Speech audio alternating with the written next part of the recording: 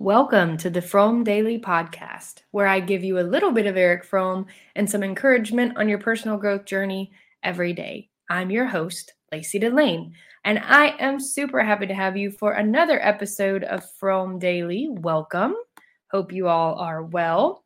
Yesterday, we talked about some of the differences in the character of the societies that existed before the onset of agriculture, and then those of modern society. Today, we're going to continue on that theme, and we're going to learn the why behind us coming to see each other as means to an end. I'll also share more about what I've learned about healthy decision making. And on Friday, I'll give you the number one tool I have learned to use to utilize when I am having a hard time making a big decision. Sometimes I use it for small decisions too, but it's very, very helpful in making a big decision. All right, so I'm going to be reading to you again today from Fromm's book, The Anatomy of Human Destructiveness. All right, so Fromm says, a new kind of society developed in the 4th and 3rd millennia BC, which can best be characterized in Mumford's brilliant formulation. All right, this is really good. This is going to be a little meaty here, so stay with me, but it's all very good, so it's worth it. Okay, Mumford wrote, out of the early Neolithic complex, a different kind of social organization arose. No longer dispersed in small units, but unified in a large one. No longer democratic, that is, based on neighborly intimacy, customary usage and consent, but now authoritarian, centrally directed, under the control of a dominant minority. Again, he's comparing urban revolution, what society, social organization is like after the urban revolution and compared to what it was like before the urban revolution. No longer confined to a limited territory, but deliberately going out of bounds to seize raw materials and enslave helpless men, to exercise control, to exact tribute. This new culture was dedicated not just to the enhancement of life, but to the expansion of collective power. By perfecting new instruments of coercion, the rulers of this society had organized industrial and military power on a scale that was never to be surpassed until our own time. So Mumford here is comparing the differences between what society and social organization was like before the urban revolution and after. And he points out that it becomes much more controlled, bureaucratic, less connected with the other people within the society, and power becomes much more important. So Fromm goes on to say, well, how had this happened? Within a short period, historically speaking, man learned to harness the physical energy of oxen and the energy of winds. He invented the plow, the wheeled cart, the sailboat. He discovered the chemical processes involved in the smelting of copper ores and the physical properties of metals, and he began to work out a solar calendar. As a consequence, the way was prepared for the art of writing and standards and measures. In no period of the history till the days of Galileo was progress in knowledge so rapid or far-reaching discoveries so frequent. That was Childe, I think, or Childe, Childe, in 1936. Fromm says, but social change was not less revolutionary. The small villages of self-sufficient farmers were transformed into populous cities, nourished by secondary industries and foreign trade. And these new cities were organized as city-states. Man literally created new land, Fromm says. So we went from these small nomadic groups of people to these larger towns, I guess you could call it in modern day vernacular. And these became industrial, trade became important, moving from one place to another was different, but it was more important, I would say. Well, maybe not more important, but definitely different and with different purposes as it was for the more nomadic tribes. Okay, Fromm goes on to say another result of this process was that a specialized labor force had to be used for this kind of work. When he says this kind of work, he's talking about being able to harvest the food. And for cultivating the land necessary to grow food for those others who were specialized in crafts, public works, and trade. So basically, he's saying once this all changed like this, there had to be a separate group of people whose job or whose work it was to cultivate the land, to grow the food, to distribute the food or sell the food, because there were other people who were not working with food. They were working in crafts or public works or trade. Fromm goes on to say they had to be organized by the community and directed by an elite, which did the planning, protecting, and controlling. This means that a much greater accumulation of surplus was needed than in the earlier Neolithic villages, and that this surplus was not just used as food reserve for times of need or growing population, but as capital to be used for an expanding production. Childe has pointed to another factor inherent in these conditions of life in the river valleys, the exceptional power of the society to coerce its members. Wow, that sounds like modern society. So much of what we do nowadays, so much of what happens is actually coercion. We don't actually actively choose. It's ads and social media hypnotizing us to do certain things. The community could refuse a recalcitrant member access to water by closing the channels leading to his field. This possibility of coercion was one of the foundations upon which the power of kings, priests, and the dominant elite rested once they had succeeded in replacing or representing the social will.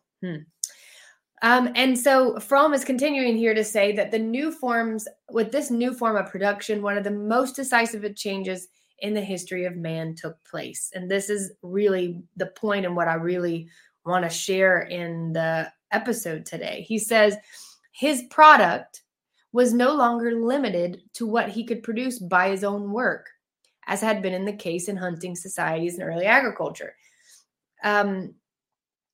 He says, it is true that with the beginning of the Neolithic agriculture, man had already been able to produce a small surplus, but this surplus had only helped to stabilize life. When, however, it grew, it could be used for an entirely new purpose. And he's saying that's what happened here.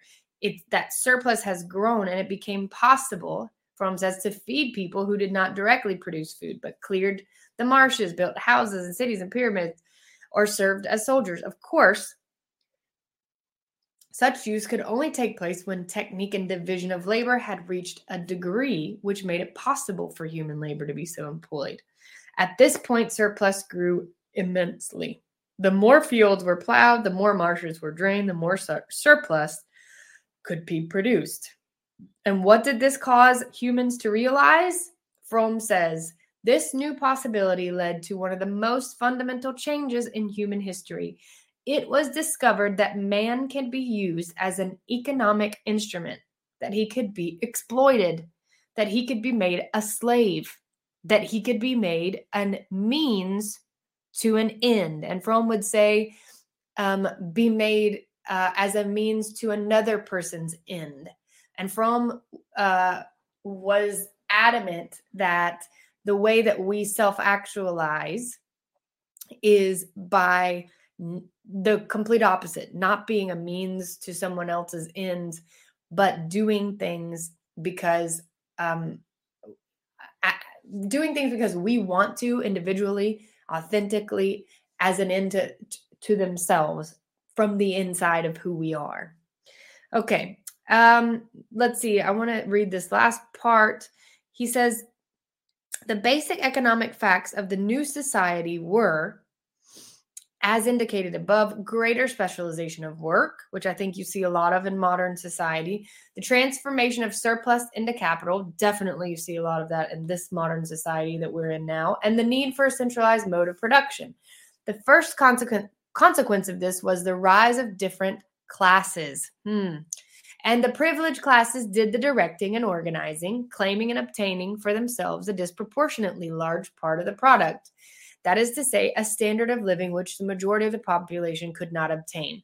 Here we are right now, the haves and the have-nots. This is where it came from. Below them were the lower classes, peasants and artisans. Below those were the slaves, prisoners taken as a result of wars. The privileged classes organized their own hierarchy, headed originally by permanent chiefs, who were the nominal heads of the whole system. So the idea here is how surplus became a large part of the reason why such a competitive society developed, and also how this shift in how we were living shifted not only how we were living, but it shifted how we related to each other. And as we can see, shifted to a more control dominant type approach to life. Control, power, bureaucracy, and all of the things that we absolutely love, right? Okay. So, yes, I love Fromm. I love what he's saying here. I think, although I know this was a lot of reading today, I think there's a lot historically that I think really fits in well with the why behind us being able to say society is sick. Okay, so this week we've been talking about decisions. They can be tough, can't they? Especially big ones. They affect your whole life. Like, they affect where you live, what your income is, how you feel, how you live on a day-to-day basis, what happens to your kids. Making big decisions can be overwhelming. And that's why I wanted to share some things that I have learned about decision making since my work in therapy, and since my process of learning and growing, and becoming more self-aware. Yesterday, we talked about the importance of getting information. I called it accumulating data. Accumulating some data that can give you an objective look at what a decision in a certain direction might mean. The reality is that accumulating data, or getting the information necessary to make the decision, takes time. It takes time. That's something we are not used to in our fast-paced, instantly finished everything society. What I have found helpful is exercising the patience it takes to record the data, get the information I need to make the decision, and thinking on it in order to truly know what I want. Sometimes, well, a lot of times, I kind of look at it like this. If I'm going to buy something more than $100, that costs more than $100, I at least sleep on it for one night.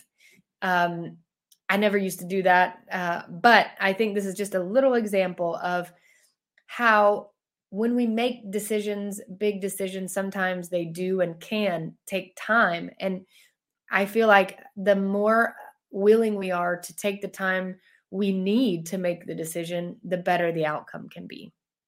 I also find that sometimes recording the information that I'm learning about what it might be like to make one decision or another into a journal can be super helpful in the process of observing the information and then being able to analyze it. So here's a quick example. Let's say you're single and dating and looking for a life partner.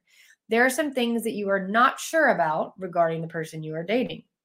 Maybe they did something you were not sure you liked, and you thought about breaking up with them or not seeing them anymore.